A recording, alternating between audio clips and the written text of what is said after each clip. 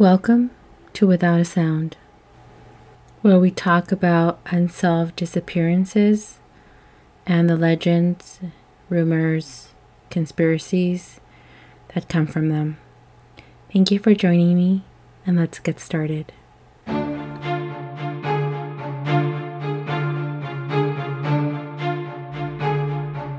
Without a sound.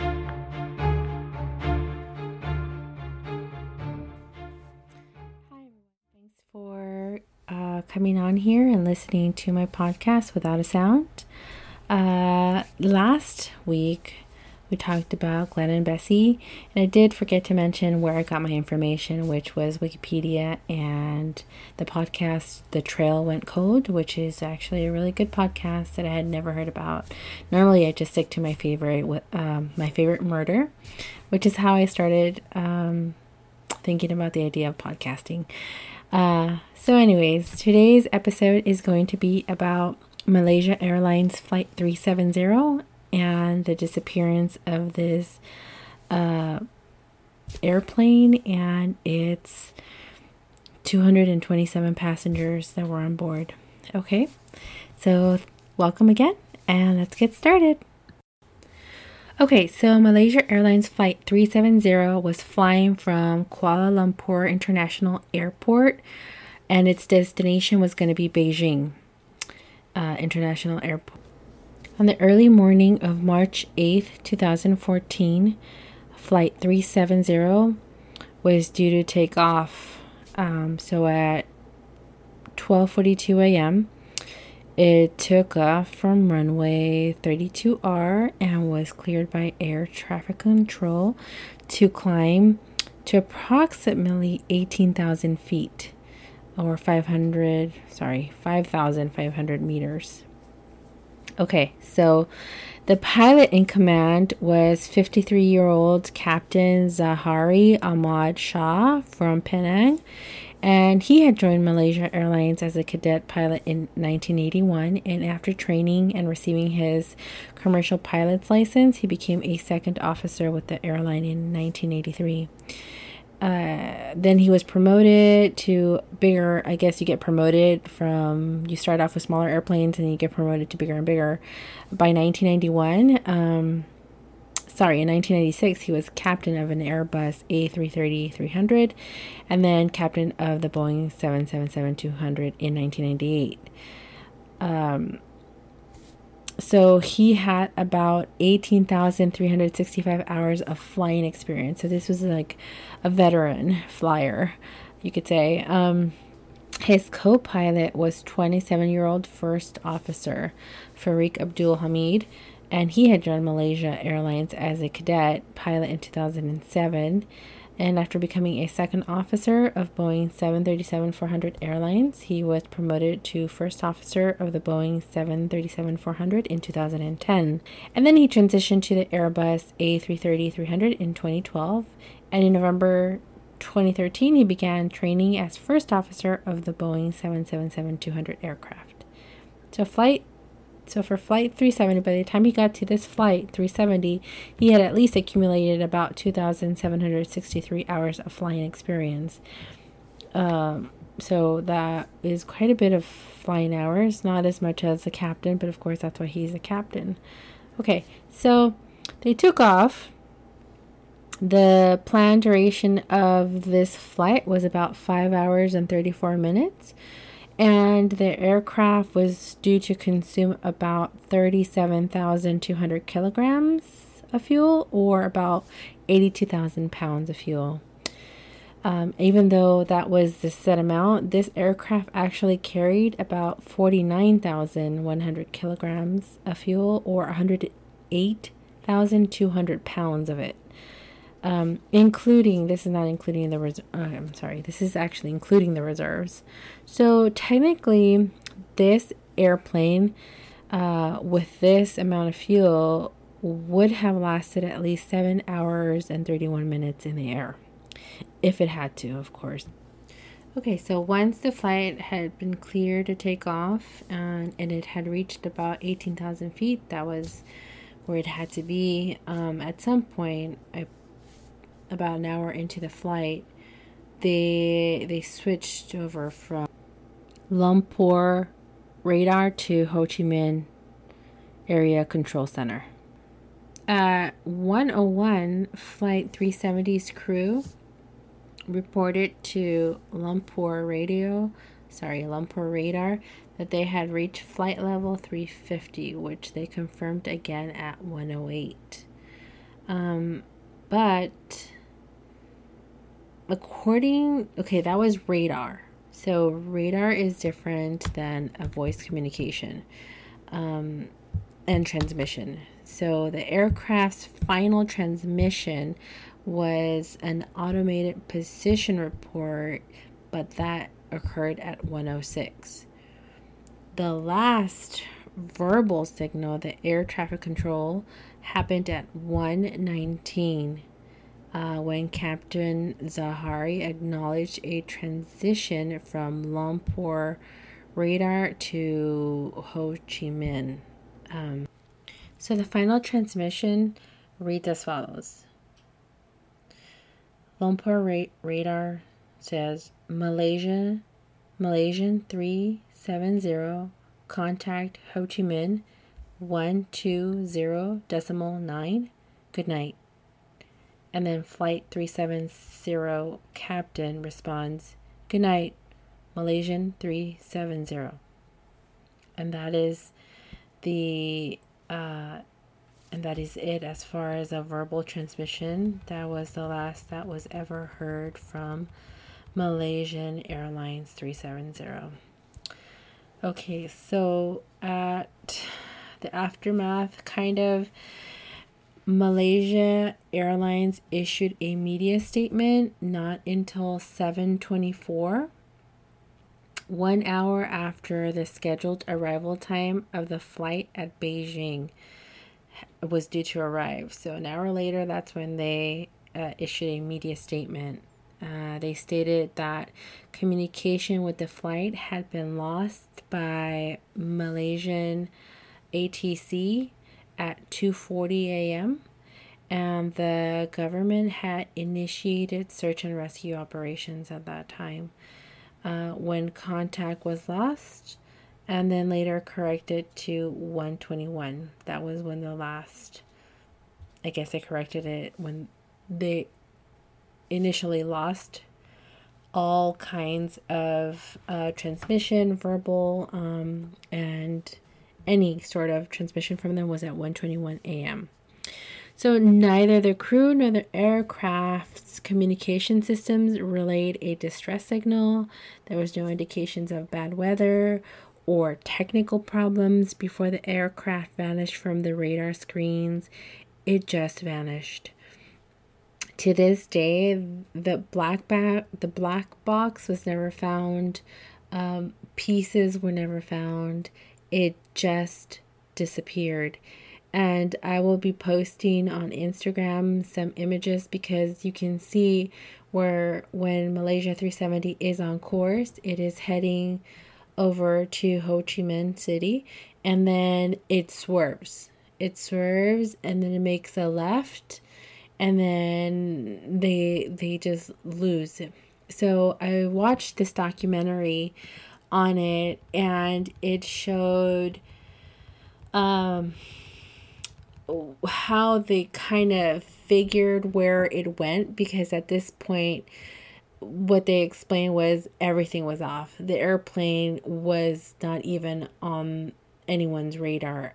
And sadly, what came to light by the loss of this aircraft was that a lot of countries didn't want to share their radar capabilities, because then others would be able to see what really their capabilities are. And so that was kind of something that came about when this flight disappeared. So this documentary that I watched, I'll quote it at the end because I can't remember the name of it, found some gaps. One, going back to the people that were on this airplane, there was actually apparently two persons that got through security with fake passports. These were they were Iranian, and they were seeking to be refugees somewhere in Europe. But okay, so those two passengers weren't even red flagged when they went through. That was one thing that was found. Then apparently they say that the crew, no one really looks at the crew. And this is 2014. This is post 9/11, where you're supposed to, go through several checkpoints, as a passenger, several checkpoints, your shoes are taken off and everything. But the crew does not need to do that.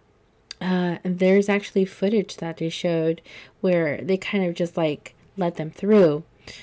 So the crew is kind of overlooked. And what the documentary brought about was that, hey, if there's a bad seed, that's one way to be able to get through. I mean, if the captain of an aircraft takes over, the passengers kind of have no choice but to go along with whatever is happening. Also, carry-on bags. There were the scrutiny that goes on with carry-on bags. They were saying that someone could bring in small explosives and it could look like a piece of sausage or a piece of salami. I don't know that that's ever happened, but it's a plausibility that they, something that they exposed in this documentary. Also, it's strange that the black boxes were never recovered, even though these were meant to survive underwater. And not only that, they were meant to survive crashes as well. So the fact that they were never located, it's kind of strange. Although there's like a time, I found out that there's like a time limit. After 30 days, not only it stops, there's a homing beacon on these black boxes that, gives out like a little ping out, like, several kilometers, but it's not a big distance that they do that. So it's kind of, if this plane went down in the ocean, it's kind of looking for a needle in a haystack, because it's going to be hard to try and find a small black box within the entire ocean. And they figured, based on the pings, there was this company that went in and kind of, looked at the pings. They did some scientific stuff that, I don't want to go into because I kind of understand it, but I'll probably botch it up for you guys.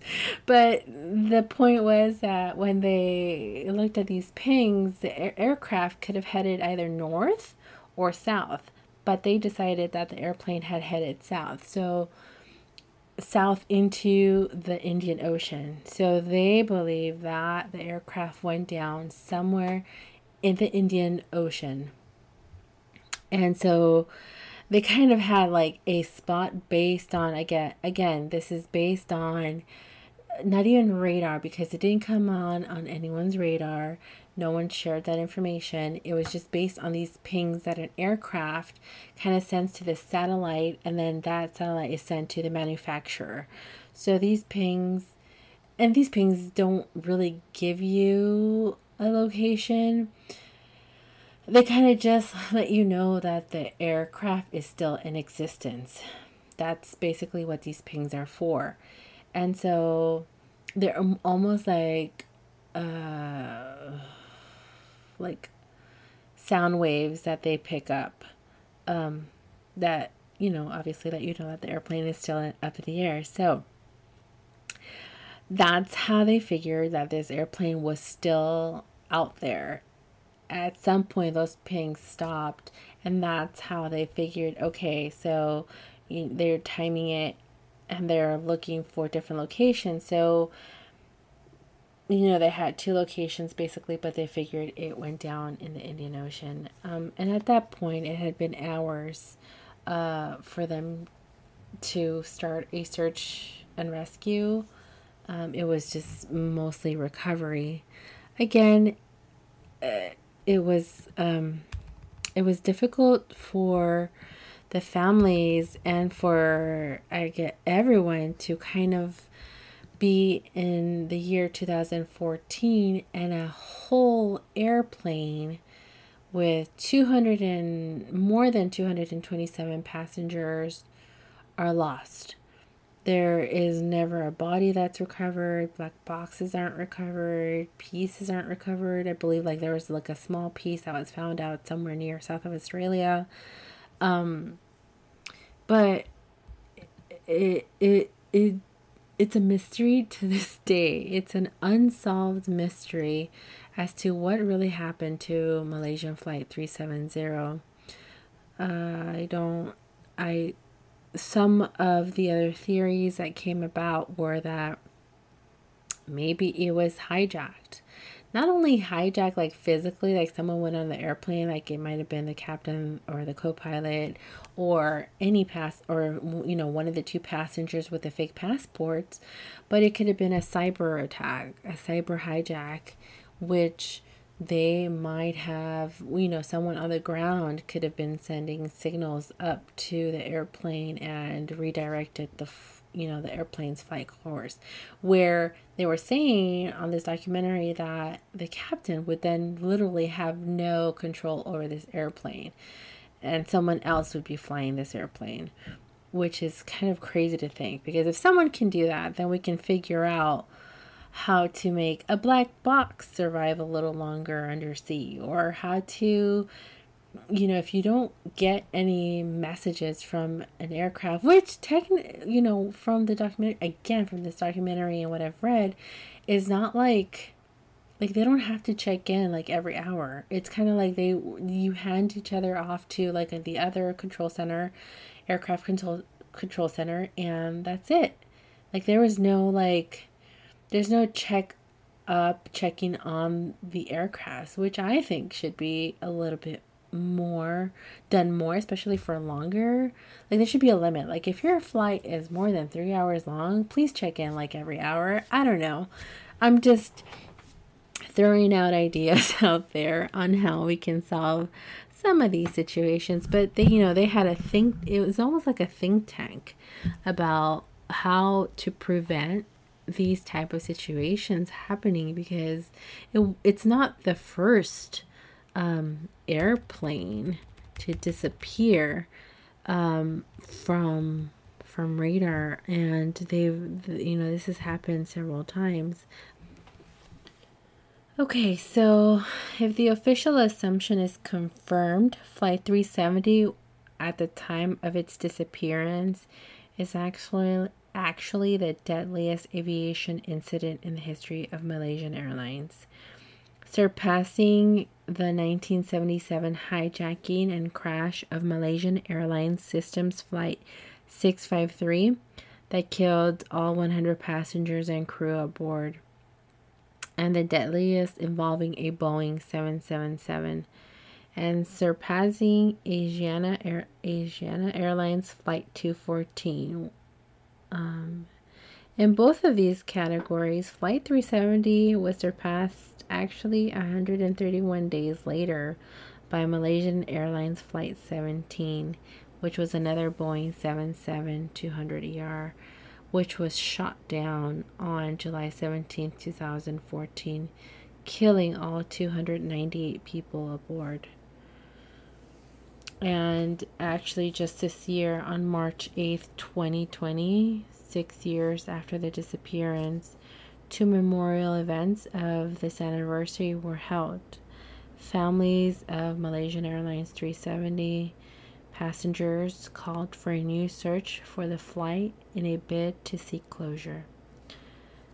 So as we can see, families are still seeking to feel closure, and in this case of the disappearance of Malaysian Airlines 370.